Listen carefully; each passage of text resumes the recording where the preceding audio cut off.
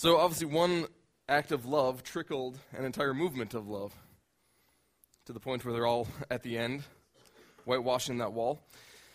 This acts of love can build up to a movement of love, and if you have been with us the last 4 weeks, we are in a series called How We Change the World, and this is really the point in a lot of ways, that one movement of love, one act of love can spur on and inspire an entire movement of love. And so how does God go about changing our world? Well, it's through us. And it's through our actions of restoration, it's through our actions of redemption, it's through our actions of love that we extend to one another. And as the world views our actions of love, then they are inspired to go out and do more. And so this trickle effect begins to the point where there's an entire movement of love. We are concluding that series this morning, but quickly I do want to share with you the next 3 weeks we are going to be engaging in an Easter series titled The Cost of Forgiveness. Forgiveness is one of those really, really challenging topics for so many reasons. And so we'll be discussing this over the next 3 weeks. I would encourage you that if you struggle with forgiveness, or if you know somebody who struggles with forgiveness, to invite them to restoration with you over these next 3 weeks and to plan to be here for the duration of them as we find some freedom as we talk about what is forgiveness and how it works within our own lives. But this morning, as I had said, we are finishing up our series titled How We Change the World. These are some of Jesus' very last words. We're talking through the Great Commission found in Matthew 28, verses 18 through 20. Some of Jesus' last words. He had just risen from the dead, and now he's addressing his disciples with his mission and his game plan. And so this is it. This is it. There is no plan B. This is his plan A. This is how he had decided now to go about reclaiming his world and redeeming his world and restoring his world. And so if we say, hey, you know what, I'm really not up to that task. Or God, why did you choose me? It doesn't make any sense. I'm incapable of this, God. I'm not going to have any part to do with this. Well, there isn't any other plan B. This is it. This is plan A. And he has entrusted his kingdom expansion to his followers, to us. And so we have a responsibility. He said this, all authority in heaven and on earth has been given to me. Therefore, go and make disciples of all nations, baptizing them in the name of the Father, and of the Son, and of the Holy Spirit, teaching them to obey all that I have commanded you. And surely I am with you always to the very end of the age. If you'd like to get caught up on these messages, you can over the last 4 weeks. Today we're going to be focusing on that last stanza, and surely I'm with you to the very end of the age.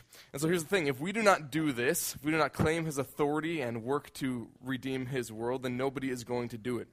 If we don't help the world understand its humanity and why God had created us and compelled by his love, dying to our selfishness and living self-sacrificially, helping them to be obedient under this new authority, then no one's going to do this for the world. And the television certainly isn't going to do it for them. Their workplaces sure isn't going to do it for them. The almighty dollar in America sure isn't going to do it for them. If we stay silent, then the world is hopeless. And another one of Jesus' commissions, he actually has a commission in every gospel, by the way, if you're interested. And another one in the Gospel of Luke, he says this, that Christ will suffer and rise from the dead on the third day, and repentance and forgiveness of sins will be preached in his name to all nations, beginning at Jerusalem. You are my witnesses of these things. I am going to send you what my Father has promised. And so later on, it actually clarifies what the Father was going to send. That was going to be the Holy Spirit. God's Spirit would provide them the power that they needed to be his witnesses and to speak boldly and to share effectively. So God's kingdom has come. It's been established. This is when Jesus rose from the dead. God's kingdom has come. It's been established. The rightful king is now upon his throne. Redemption has begun. And those who have now experienced, we are heralds of this message. Those of us who have experienced the restoration and the redemption of our bodies and of our souls, of our minds and of our strength, we are heralds of this truth and heralds of this redemption. Now, I get that this could be an intimidating and daunting task. You may feel the weight of this mission, and you're like, I don't know. I am incapable of doing this. I don't have the capacity and the skill set in order to really preach the gospel effectively. And so why, God, did you choose me to do it? I get that it can be daunting, that we are God's plan A for his kingdom expansion, and that he has entrusted his very kingdom into our very incapable hands. But also I want you to realize something very important. At the end of Luke, this passage that we had just read, the disciples have just seen Jesus rise from the dead, right? That's crazy in and of itself. That's exciting in and of itself. Jesus has just risen from the dead. This is crazy. But then he appears to them and he gives them some further instructions before he disappears before their eyes and goes into heaven. Now, the disciples are really excited. They're really pumped up. It says in 24:52 of Luke, he says that they returned to Jerusalem with great joy. The disciples wanted to get out immediately and go change their world.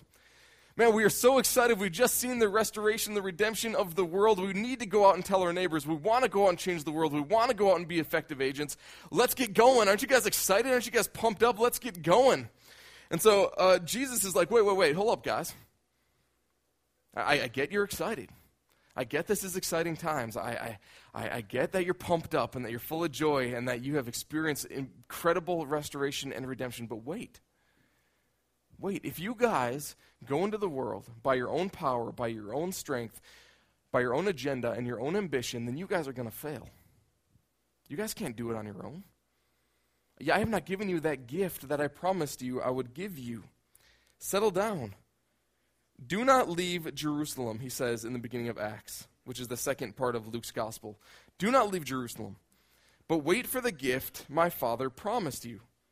You will receive power when the Holy Spirit comes on you, and you will be my witnesses in Jerusalem and in all Judea and Samaria and to the ends of the earth. And so, my friends, I get it can be daunting.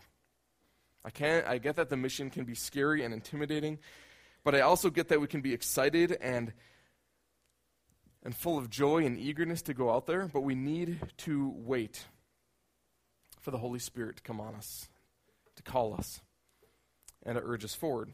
And so Jesus says this at the end, I am with you always to the end of the age. Father in heaven, we do thank you for this opportunity to be in your word, to listen to what you are saying to us this morning. And so, Father, I do pray that you would open up our eyes and our ears and our hearts and our minds, that we might hear you, that we may listen to what you are saying, that we may respond appropriately this morning. Amen. So, yes, it can be intimidating, but rest assured that we do not do it alone. God is with us surely to the very end of the age. You know, I remember that the first time I ever went into a haunted house, I have two older brothers, and they had convinced me that this was a good idea. I was like a 6 or a 7-year-old, and so I had no idea what a haunted house was, and so I'm like, oh yeah, it's a scary house on the outside. It can't be that bad inside. Hey Ross, yeah man, you got to go in there. It's going to be awesome. Oh, but by the way, they don't let us go in groups, so you have to actually go through the thing alone. I'm like, no, I don't want to go through this haunted house by myself. It looks scary, and it's frightening. And no, man, Ross, it's the only way that they let us go in. It's like, are you guys sure? Please, really? Come on, won't you guys come with me? No, man, we're not allowed to go with you, Ross. Sorry, you have to go through it alone. And so I with a great caution, I back into this haunted house all by myself, and I'm sitting there, these guys with chainsaws behind, cage doors, and these guys chained to the wall screaming at me. I'm like, holy God, there's no way I'm stepping foot into this thing any further. And I start to cry, and I start to scream. And, of course, my brothers are, older brothers, doing what older brothers do to younger brothers and what it is. But my dad cuts through all the chaos. He's like, man, seriously, guys, come on. Let your brother have some company in this haunted house. And so my dad comes in, and all of a sudden you see the presence of my dad in front of me, and I'm in this incredibly crazy, incredibly scary environment. I don't want to go forward. The task of going through this thing is daunting and intimidating, and there's no way I'm going to do it. But I see my father come through the door. I see my father come through the door, and I look up at his strong and capable and courageous posture, and immediately I find courage to move forward. It's not that I was going to go through it on my own. There was no way in that I was going to go through it on my own. I was not going to go doing that. But I see my father, and he's full of courage, and he is strong, and all of a sudden I have the ability and the courage then to go forward as well in the presence of my father. And that's kind of what this task of bringing Jesus into the world is like. We don't do it alone. The task is too intimidating. The task is too scary. But in the presence of our Father, we find courage and we find strength. We are not asked to conjure up the courage or the power within ourselves to go throughout the world. We are simply called to look up. We're called to look up and realize that we are not alone and that the power has been given us already through the Holy Spirit to accomplish the task set before us. Surely I am with you to the very end of the age, Jesus says. I'm with you. You're not alone. You're not doing this by yourselves. I am with you. And with these simple words, it is done. Matthew's gospel is over. It's come to its conclusion. And so if you're familiar with Matthew's gospel, you'll know that it begins with declaring Jesus as the Emmanuel. This is the only gospel that has this phrase in it. No other gospel speaks of Jesus being the Emmanuel. But God is with us. It's obviously a very prominent theme in Matthew's gospel. He begins his gospel saying, God is with you. God is with you. He is the Emmanuel. God is among you. And he concludes his gospel, God will always be with you. It's a very important theme for Matthew, in part because he is writing to a Jewish audience who held as a great importance the presence of God among his people. And so the fact that God is with his people is a theme and a truth that can be traced throughout the entire history of the Jewish people in the entire Old Testament. For instance, the tabernacle, which is the tent constructed in the Old Testament. Later, it was the temple. It served the same purpose, the presence of God in the middle of his people. That was the purpose of the tabernacle. The purpose of the temple was that God was among his people. Every time the Israelites cried out or stated the very name of God, they understood that the name of God was a declaration that God was actually among him, that God was present. In the priestly blessings given in number 6, the Lord bless you and keep you. The Lord make his face to shine upon you and be gracious to you. The Lord turn his face toward you and give peace. This was understood as a blessing of God's presence among his people, and they would say this daily. God is with his people. God is among us. God is present. But there came a time when the Jewish people were sent into exile, and Jerusalem, including the temple of God, the building that held the very presence of God, was completely destroyed. And it was understood that God's presence then had left the Israelites. As they were dragged off into exile into Babylon, God's presence did not go with them, they felt. And the Jewish people in Matthew's day still felt as if they were in exile. Yes, they had their land back, okay? Yes, they had rebuilt Jerusalem, and yes, they had rebuilt the temple, but really it wasn't to its former glory or to its former standard. The prophetic voice had stopped 500 years prior to this, and there wasn't a Davidic king sitting on the throne. So for the Jewish people, they wondered if God had actually returned with them, right? Yes, we have returned to the land, but has God returned with us? Is God actually present among us? That was the question going through the Jewish people's mind in the day of Matthew, because here's what they understood. Life is not working right. You guys ever experienced like life just isn't working right? Man, something is wrong with my life, and life isn't working as I think it ought to be.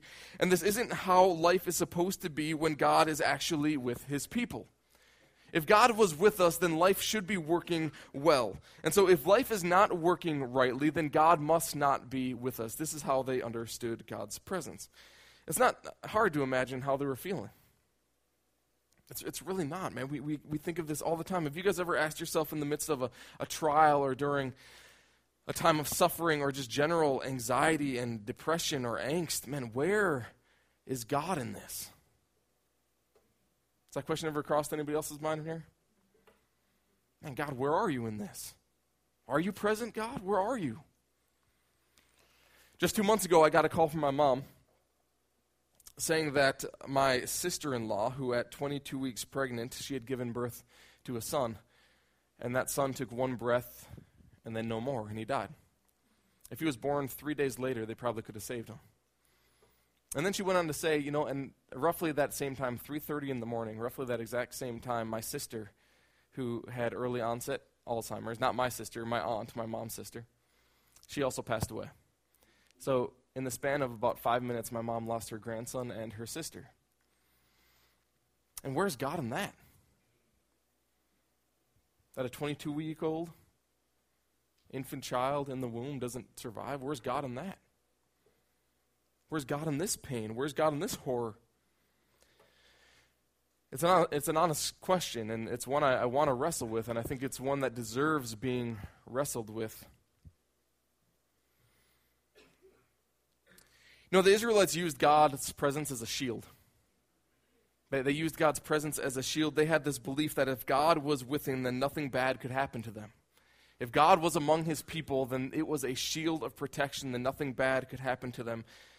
Everything would always go their way if God was with them. And so in 1 Samuel, as the Philistines, a well-organized, energetic, and aggressive nation of skilled warriors, they attacked Israel, who basically hastily threw an army of farmers together.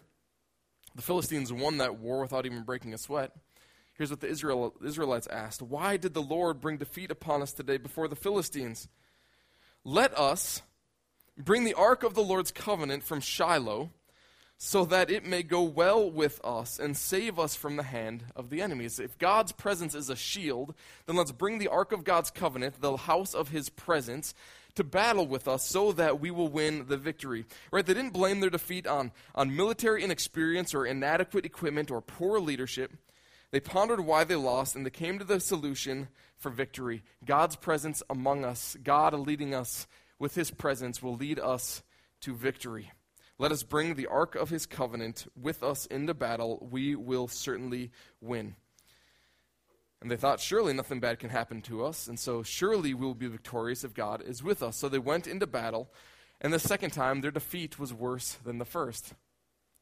They only lost 4,000 soldiers the first time. The second time, when God's presence was with them, 30,000 soldiers died. They got routed by the Philistines. Because here's the thing, God is not a trinket. God's not a trinket. He's not a good luck charm. He is not a potion that we drink. And so what's interesting about this scene, and we really need to understand this scene in 1 Samuel, is that the Israelites call upon God after defeat, not before battle. They call upon God after defeat, not before battle. And when they realize, and the reason they call upon him was to manipulate him into giving them victory. This is why they call upon God. Give us victory, God. You are our shield. We will not lose if you are with us. But it's after we've already lost. We're not calling you before we go out into battle. We're calling you after we've experienced a defeat. And so they rushed in to their own agenda. And they followed their own ambitions. And they relied on their own strength. And when it didn't work out, they wondered why wasn't God with them. Does this sound familiar to anybody? Is this typically the way we go about our lives? Now, we rush into our own agenda. We follow our own ambitions. We rely on our own strength. And when it doesn't work out, we wonder, hey, God, where were you in that? Why weren't you with me, God? Why weren't you with me along the way? And so what I've noticed, and this is a very unscientific and admittedly narrow observation, is that those who say, man, if God were good, and if God were all powerful, and if God really loved me, and if God actually cared, and if God was really real, then this wouldn't be happening to me. These people who claim this and declare this are usually the ones who don't have a relationship with God and they don't know God. These claims come from people who rush into their own agenda and they follow their own ambitions and they rely on their own strength. Because what you'll discover is that even if you have the smallest amount of faith, maybe perhaps the size of a mustard seed, if you have the faith the size of a mustard seed, belief in God in every circumstance of your life and situation of your life, if you have faith the size of a mustard seed that God can take your mountains, those experiences of opposition in times of life that aren't working rightly and feelings of hurt and frustration and angst and anxiety, and he can throw them into the sea. See, the sea in Jesus' day, as they understood it, this is where evil began. That the sea is where evil was housed. It was where evil resided. That is where evil belonged. And so Jesus said, hey, if you have faith in me to the side of a mustard seed, I will take all of the opposition in your life.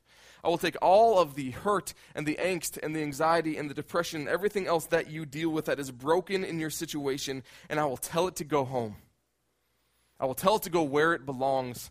I will say, cast yourself into the sea. You do not belong here. You have no right to be here. I will tell it to go home. With the faith of a mustard seed, this is what Jesus promises us. God is not a shield making us invincible from the pain of life. God is not a shield making us invincible from the pain of life. He's not an alien spaceship that will just beam us up when life gets hard. He's rather with us and carrying us, giving us courage and strength as he walks alongside us through it. And so when I was a kid inside of that haunted house, part of the fright of the place was that you couldn't actually go through the door that you just came through. And so if you wanted to go forward into it, you couldn't return and retreat backwards. And so I got 3 feet into that first door, and I couldn't go back outside. I had to keep going, and I had to keep going through. And so when I start screaming, fearful of my experience, there's no way I'm going forward. This is too scary. This is too daunting. I can feel the anxiety and the blood pressure rising within me. There's no way I'm moving forward because that guy over there has a chainsaw and he's running at me. Okay? And that guy over there is chained to a wall and he has blood running down his face and he's screaming at me that he wants to whatever. Okay? There's no way I'm going into the clown room because that's just freaky, okay? There's no way I'm moving forward into this haunted house by myself. And so what does my dad do when he comes alongside me? He doesn't say, hey, Ross, here's a gun. Why don't you go shoot all your opposition? I'm just gonna clear the pathway so there's nothing else to be scared of in life. I'm not just going to give you a gun so you can shoot down all the clowns. Okay, that's not what my dad does. He doesn't even say, hey, why don't we go and find an exit so that you can get out of this place? He takes my hand and he walks with me. And he speaks words of comfort and courage into me while he's holding my hand, and he is speaking truth into me. Ross, this isn't real. Ross, you do not have to be afraid of this. There's no harm going to come to you. He is speaking truth into me so that I have the courage to continue to move forward. God's presence does not assure us that nothing bad will ever happen to us. Nor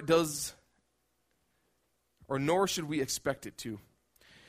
Because if you think about it, we serve a God who, when looking at the pain and the craziness of the world, said the only solution to this pain, and the only solution to this craziness that I see in the world, the only solution to the world's problem was for me to be beaten, and for me to be tortured, and for me to hang on a cross.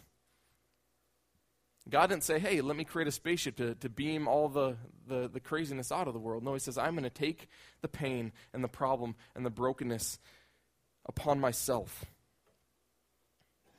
I'm going to enter into the pain to redeem the pain. And so having God's Spirit means that we are cross people. We're people of the cross. We learn to live, we learn to love, we learn to die. That is what we're about. That is who we are as people of the cross. And so if that is what redemption and restoration looks like, the cross, the beatings, the torture, the pain, the agony, if that is what redemption and restoration look like, then why should we expect that experiencing redemption and restoration should only be beautiful and easy? Why should we expect that it's not going to have its share of problems or painful experiences? If you want redemption, if you want restoration, then you'll have to take it through the cross. And my friends, it's not always going to be comfortable. It's not always going to be easy. We are not promised an easy life. We are promised that God will always be with us. That is what Jesus says. I will be with you always, even to the very end. So we must rely on the truth that God is present, whether we feel him or not. Because I don't know about you, but when I'm experiencing pain and when the blood pressure starts to rise, I'm like, man, God, are you with me? All my feelings are of fear and fright, and I'm like, God, you must not be with me right now. But God's presence is an objective truth. It's not a subjective idea. God's presence does not vanish from us when we are feeling pain or sorrow or fear. And so, my friends, I want you to know, not feel, I want you to know in the hardest times God is with you. And know, not feel, that in the best of times God is with you. God is with you, and he is capable of providing for you. He is the one who can still your fears and anxieties, and that he wants to speak to you and assure you of his provision and his care and his comfort over you. He wants to speak into your life. He wants to hold your hand through the chaos, and he wants to speak words of comfort and compassion and providence over you. And so he is trying to get our attention that you are not alone, that we are not alone as we go through the craziness of the world. And so here is the $100 question this morning, my friends. Are you listening? Are you? Are you awake? Are you listening? Mother Teresa was once asked a question by a reporter. The reporter wanted to know a very simple answer, and he asked, hey, Mother Teresa, what do you say when you pray? And her response was, well, I don't say anything. I listen. And the reporter was like, okay, so then what does God say to you? And she said, well, God doesn't say anything. He listens. I think one of our struggles with prayer and with conversation and with feeling the assurance of who God is in our times of trouble and in day-to-day life, one of our struggles with prayer and conversation with God is that we do too much talking and not enough listening. When Paul told the Thessalonians to pray continually, he meant that we are always to be in conversation with God, back and forth, speaking and listening. But how many of us, when praying, we speak for a little while, we go into a prayer closet, or we go beside our bed, or we're just, standing at the kitchen table, whatever, and we're praying, but we do all the talking and talk and talk and talk and talk and talk. And when we're done finally saying what we have to say to God, asking him for things mainly, if we're being honest, right, then we shut our ears off, and we go about the regular duties of our life. And we say, okay, I've done my duty, God. I've prayed to you. I've asked for what you've asked me to ask for, and now I'm going to go about my daily life. Or we say a prayer before dinner, and we're thanking God for whatever is on our table, and then we go about the conversation, and we turn our ears off. We open our mouths, but we shut our ears off. And don't get me wrong, God is patient and ready to listen to everything on your heart and mind, and he desires to hear what is on your heart and on your mind, and he wants you to be speaking about the day-to-day things that you're experiencing in life. He wants you to be speaking to him. And he will never grow tired of listening to you. But what if those concerns and those fears that we have, what if in the midst of all those, God actually wants to say something to you? What if in the midst of the craziness of your life and the fear and the trepidation that you experience, what if God actually wants to say something to you? And you say, and you say, and you say, and you speak, and you speak, and you speak, and then you shut your ears off, and you cannot listen to what God is saying to you about how he wants to provide for you and care for you and encourage you. And so several years ago, when Emily and I began thinking about moving from Minnesota to come out east to plant this church, I spent a weekend in a hermitage in the woods in central Minnesota. And the point was to get away from the noise of the world and to sit in silence. That was really the point of this whole experience. I wanted to get away from the craziness of the world and sit in silence and be in prayer for roughly 48 hours. And so the idea was that because I believed that God's voice was still and soft as it was to Elijah, we hear this, right, in Elijah, that God spoke to him in a still and a soft voice, that I wanted to get into silence so that I could hear the still and the soft voice of God, because with the craziness of the city and the anxiety of work and just the amount of things that Emily and I were trying to process, I couldn't hear. And so I needed to get away, and I needed just to sit in silence. And so there I was in the middle of these woods, and I was in this 10-by-10 wooden cabin out in the middle of the woods all by myself. Sound like fun to some of you guys, probably? Sound like the worst idea in the world to some of you as well? You could do nothing except sleep and read. They provided you with a basket of bread and apples. That's all you had to eat. And so for 48 hours, you basically fasted and prayed. My ambition was, as Paul encouraged the Corinthians to do, to take every thought captive. And so did you know that your brain never stops? Literally, that you cannot shut your brain off, that your brain is constantly chattering, that your brain is constantly firing, the neurons are constantly going. Try turning it off for just a moment. Try turning it off right now. Do it. Try to turn your brain off. Try for a moment to think about nothing. And so within seconds of doing this, your brain is going to start the chatter. You're going to be thinking, okay, well, so far I'm doing pretty good. Okay. Yeah, there's not a lot on my mind. Okay. Yeah, I'm doing pretty good. No, that's thinking, by the way. Okay, you haven't actually shut your brain off. And then you're going to think, oh man, this is stupid. Why am I doing this? I have so many. My to-do list is so long. Why am I spending this time just sitting here in silence doing nothing?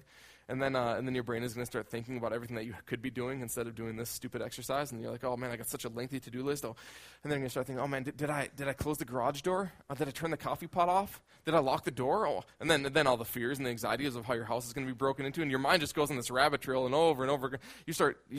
It's crazy. You cannot shut your mind off. And so, gentlemen, you no longer have the excuse when your wife or significant other or friend says, hey, what are you thinking about? Nothing. I'm not thinking about anything. You no longer have that excuse, okay, guys? It's just not going to work for you anymore. And I felt this. I felt this as I tried to sit in silence. I attempted to hear God. I sat in silence and I wanted to hear God. And about an hour into this, I started going crazy. It's crazy trying to sit in silence for an hour when you have just ambient noise all around you. Like when you get away from the noise of the city and you just go into the middle of noiselessness, it'll drive you insane. It is crazy how I began to feel. The silence was driving me mad. My brain started filling the silence with music and random chatter, just like we did. And my body got so antsy that I began to pace back and forth. This 10-by-10 foot cell, I just had to be moving. Cell, I just called it a cell, I did. That was I am very much an extrovert, so that is hard. Did it feel like a cell? Sure. You know, that was a Freudian slip. Thank you. Yes.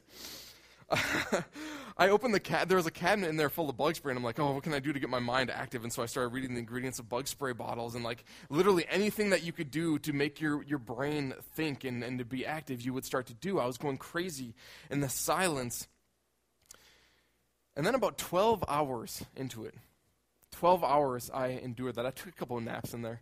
12 hours into it, the chatter and the chaos in my head and the pacing and back and forth and all of the craziness that my brain was throwing at me, all of a sudden, snap. It was like a 12-hour mark, bang. All of a sudden, I could hear. And the chatter died away. And the noises in my head died away. I didn't hear audible noises from God. I didn't hear him speaking to me audibly, but I had this compulsion. And I was like, man, I haven't read Acts in many years. I'm gonna go, and I feel like I need to read Acts. And so I just sat there and I read the entire book of Acts, and I was there because Emily and I were desiring to plant a church, and all of these realizations about who I was and how God had made me and the mission that he had called me to and what we were to do as disciples of Christ and bringing his gospel to the ends of the earth, and all of these things that Acts talks about so frequently. I was like, oh my goodness, why I haven't read Acts in years. I haven't picked up this book in a long time, and all of a sudden this is what I'm drawn to. God is speaking to me through his word. God is saying, hey, I'm going to put this compulsion in you. Now go read my word, and I want to speak to you some more. And I felt the confidence now when I came home, and then I said, okay, we're gonna go plant this church. We're going to figure out the ways to do this. And here we are, roughly 4 years later, at Restoration Church, because Emily and I took a leap of faith. But it took some encouragement from the voice of God, the presence of God speaking into me in order to get to that point. I didn't do a lot of speaking. I didn't speak to God a whole lot because Jesus had said already, your Father knows what you need before you ask him, for instance. He already knows what was on my heart. He already knew what was on my mind. He already knew what we were processing between Emily and I, and so I didn't do a lot of speaking. I simply listened. I listened to what God had to say to me to develop the faith we needed to move across country. And so I'm not convinced that the only way God speaks to people is through a still and a soft voice, by the way, as it was to Elijah. Realize that when Elijah heard God speaking to him in a still and a soft voice, he was hiding out in a cave because he had ran away from Jezebel. Jezebel wanted to kill him. He literally had a price on his head. If she had a sword and he was in proximity, his head would be lying on the floor alongside the rest of his body. Jezebel was out to kill him. Elijah was fearful and full of anxiety, and so he fled for his life. And so when God's presence comes alongside Elijah, it's not in the form of the earthquake, if you guys know the story. It's not in the form of the fire. It's not in the form of the tornado. Do you think if you were fearful, crouching in the corner of a cave, fearful for your life, and God came to you in a tornado, do you think that would be helpful to you? Do you think if you were sitting there fearful for your life, that if the earth started shaking and God said, this is me, do you think that would be helpful to you? God spoke to Elijah in a still and a soft voice because Elijah needed a still and a soft voice. But also realize that when Moses, for instance, was out in the wilderness, God lit on fire the only thing that was flammable in the entire desert to get his attention. And when the Israelites are up on the mountainside longing for a word from God, God shakes the mountain as in an earthquake to get their attention. And Job, at the end of his story, begins to hear the voice of God. How is it that he hears it? Through a tornado. God speaks to us in ways that we will understand. So just because Elijah heard a still, soft voice doesn't mean that's the only way God speaks to us. God is always speaking to us. God is always communicating. He's always talking. And we need to develop hearts and minds and ears and eyes to hear him. And so that is why I pray that every single Sunday that we would open up our hearts and open up our minds to hear God. God is always present and he is always speaking. And right now, he is trying to get your attention. Right in this very moment, he is getting your attention. He's trying to get your attention. Now that that moment has passed, in this very moment, God is saying, hey, do I have your attention? And now that that moment has passed, he's saying again, my friends, do I have your attention? Are you listening? You see, our self-centered mental chatter keeps us from experiencing God's presence right now. But please understand that right now is all that there is, that right now is where God is. Right now is when God is present, and therefore this present moment is all that is real. And yet, how much of our thought life is lived in the past? How much of your thought life is lived trying to process regret and forgiveness? Or how much of your thought life is lived in the future? How much energy do you exhaust in worrying or in discontentment, making plans, forgetting that right now is where God is? And right now is all that is real, and therefore our gratitude and our joy there are stolen from us because we do not live in the present tense. The past is gone, it is static, it cannot be changed, but it does inform our present situation. And the future is not yet, and therefore fluid, but it cannot be predicted. We remember the past and we anticipate the future, but we do so in the present. Right now is all that there is. Reality is always now, and the most important aspect of reality is that God is present in every single moment. And so to forget that God is present at any given moment is to forget the most important aspect of that moment. Do you guys get that? To forget that God is with us, speaking to us right now, is to forget the most important component of that moment. Are you listening? Are you listening? Because God is always present, He's always speaking, He's always acting, He's remaining aware to this truth and to His presence is the single most important task of the life of the follower of Jesus. He is speaking to us, and we must listen. But this recognition that God is always present at every moment must draw us into a deeper question for ourselves. Here's the thing. God might be present, but are we? You know, phones, as great of a blessing as they may be, have provided us with a distraction in life. Does anybody else experience this? I can't be the only one, right? As much of a blessing as phones are, they're also a distraction to life. How many times are you with friends or with your spouse and you are near them, right? You're sharing proximity and you're sharing their company, but your attention is somewhere else, right? You're near people, but you're not present with people. How many may be sitting next to friends riding in a car, but you're not present because you're on your phone or whatever it may be? You may be playing a board game with your child, and though you are sharing an activity with them and you're sharing a common space with them, your attention is not on them. It may be on your phone. And so you may be sharing common space, but you're not present with the people around you. You are not living in the here and now. You're living in somebody else's space and somebody else's time. And when our kids try to get our attention, and the kids do this all the time, hey, Dad, it's your turn. Dad, it's your turn. Dad, it's your turn. Dad. Oh, yeah. Oh, sorry, man. It's my turn. Okay, I'm going to roll the dice and get back to my phone, get back to my text conversation. We may be in the present company of people, but we are not present. And so we must learn to be attentive and present and active listeners to what God is saying. And when we become active listeners, the two questions that must guide us from there are, what is God saying to me? And what am I going to do about it? What is God saying to me about my life situation, about who I am as a person? And then what am I going to do about it? If we can develop a constant awareness of God's presence, always train our hearts and our minds and our eyes and our ears to be aware of how God is communicating, and then following faithfully to what He is saying, then the mission to go and to make disciples, to baptize them in the name of the Father, the Son, and the Holy Spirit, teaching them obedience to the nations, this incredibly daunting task is very achievable. If we are listening to how God is speaking to us, relying on His strength and His courage to live through us, this task is very achievable. My friends, would you be more daring if you knew that God was with you?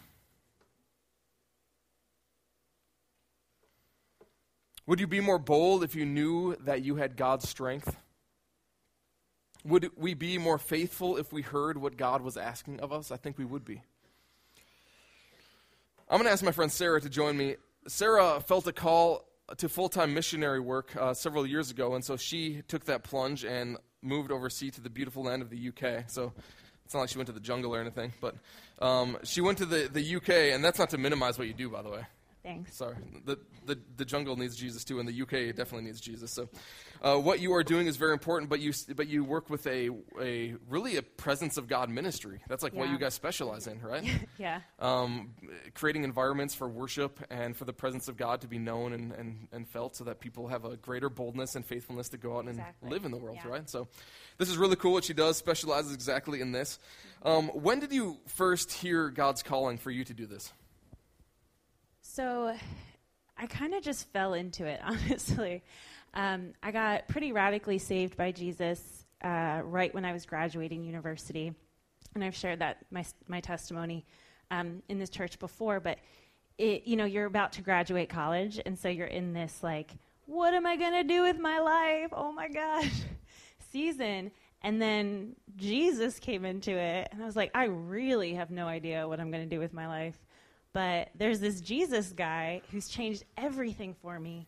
And I just want to tell everyone, like, how great he is, And so missions, it just kind of happened. And then once I started doing it, it just kind of captured me.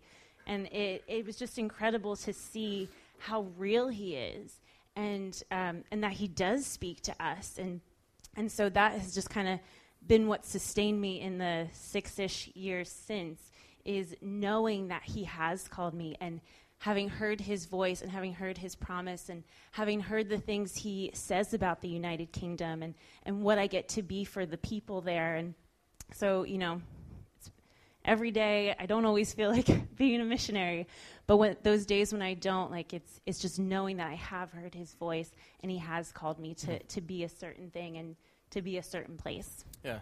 So you say that you can hear the voice of God, but how does he speak to you? Yeah. So one of the fun things about Jesus is that he speaks to everyone totally uniquely. And I really love that about him, because he makes each of us so uniquely, And for the parents in here, you can probably think about your own children, and you have a different relationship with each of them and a different dynamic with each of them. And that's so beautiful. And God the Father is the same way with each of his kids. So for me personally, honestly, a big thing is movies. As silly as that sounds, like, I can go see a film and just get undone by Jesus, and not epic films either, like not, Son of God, Passion of Christ, like, those are great films and I love them. But last week he told me to go see Kung Fu Panda 3, and so I went, and it was incredible. Like, I had this massive revelation of God and his heart for people, and most of you would probably go see it, be like, oh, okay, whatever, that was Kung Fu Panda. But for me, he really spoke through it. And so I think it's about cultivating, like, how he's uniquely made you to hear him. And what are the things that make you feel close to him? What are the things that that you do hear him in? And just cultivating that with him. And the other thing is to really trust that you do hear from him.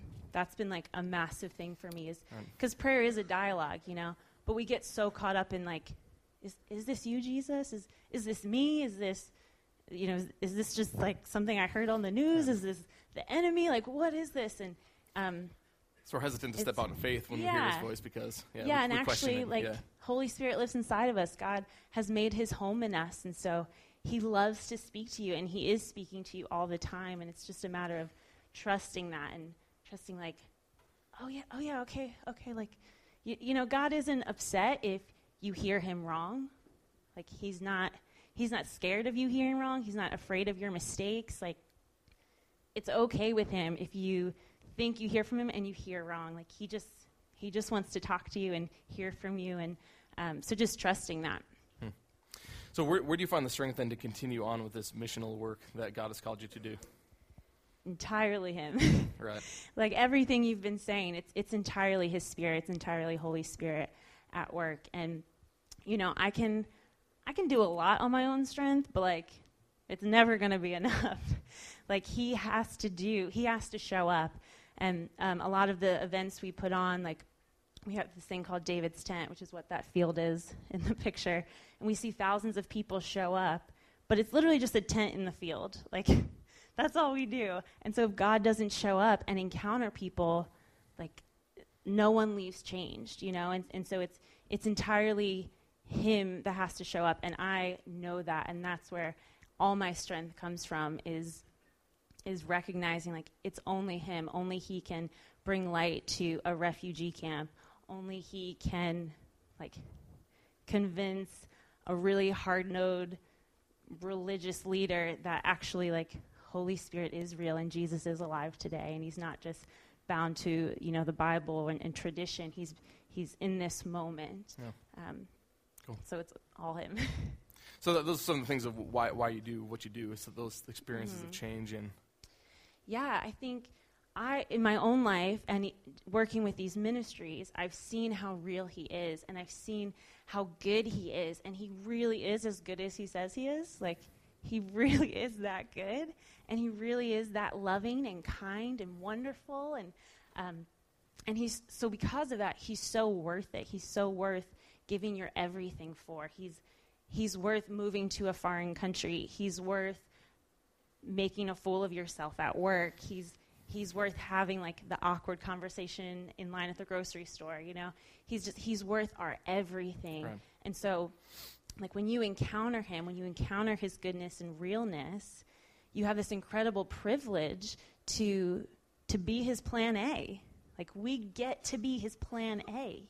And how exciting is that this holy, perfect God who can do anything and created the whole universe, he looks at us and he's like, yeah, you guys are going to be my plan A. Yeah, you're going to be the ones who take dominion over this earth and bring my kingdom. Like, that's such a huge honor and joy. Yeah. And so all we have to do is, like, believe it and receive it and just start loving people and stepping out in faith and bringing his goodness and joy to wherever you are any day of the week. Yeah. Well, so you're heading back to the UK in like a couple weeks, right? March 18th. March 18th. Okay, for 2 years? For 2 years, All right, yeah. very cool. We'll be in prayer for you. Thank you. I'm going to pray for you now before we say thank you. Thank you for sharing a little bit about your experience with the presence of God. And I want to let you know, too, this is my blog. So if you have any questions for me, if you want to keep in the loop with, like, prayer requests, I do a newsletter every 2 months. You can sign up for that. All of the information you can find at theadventureoflove.com. Cool. Father, we thank you for Sarah and for her listening, really, and then following faithfully for what you've called her to do. And I pray that it can be an example to all of us. Be with her in these next 2 years. Father, we'll stay in touch with her, of course, but over these next 2 years as she engages this adventure again, fill her with your love so that it might overflow on to the United Kingdom. We pray these things in your name. Amen. Thank you. Thank you. Hey, we are going to take communion this morning. It's an opportunity really that is unique. It's really God's presence manifest in a lot of ways. The bread and the cup symbolize a lot of things, but one of them is that God is present. This is it's something we do in memory of who he is. There's nothing we believe that these elements are not turning into the actual blood and body of Jesus, as some traditions do, but this is in memory of who God is. It's a memory of what he has done for us, to take our brokenness and then to liberate us and to save us. And so here's the thing. If you guys have experienced that, if you have placed your faith and trust in Jesus Christ to be liberated, if you're longing to hear his voice, if that is your calling every single day is to God, what are you saying to me and what can I do now, then I would encourage you to take communion this morning. If you're still pondering, if you're still thinking, if this is still a question that you have, if you have not come to that place, that's totally cool. And I encourage you just to sit and reflect and to pray and ask God, will you speak to me today? And just sit there and pray. There's no shame in that this morning. And so if you guys are ready, I encourage you to come and receive. We have stations forward, and then one in the back as well. And you can just take the bread, dip it into the juice, and then receive the blood and body of Jesus this morning. I'm going to invite the band forward as we begin to prepare for communion. You know, I'm reminded of when Joshua entered the Promised Land. For Joshua's whole life, he'd been told that Moses was going to do this, and Moses was going to be the one to lead the people into the Promised Land, and now all of a sudden Moses is dead, and now it's Joshua's responsibility. And so there's some apprehension on Joshua's part. He doesn't want to do it. You know, he's scared and there's some trepidation, so he doesn't want to do what God has called him. He's heard the voice of God to do it, but he doesn't want to do it. And so God encourages him with these words. Have I not commanded you, Joshua? Be strong and courageous. Do not be terrified. Do not be discouraged. For the Lord your God will be with you wherever you go. And so, friends, God has given us an impossible task. It's to advance his kingdom throughout this world. We are to be on mission, and it is intimidating, and I get that, but remember, God is with you, and not only is he present with you, but he is speaking to you. Always, he is speaking to you. And so my encouragement to you this morning is open up your ears. Be present with God so that you can hear what he is saying, and then, by his strength, by his courage, learn to follow faithfully. Amen? Amen.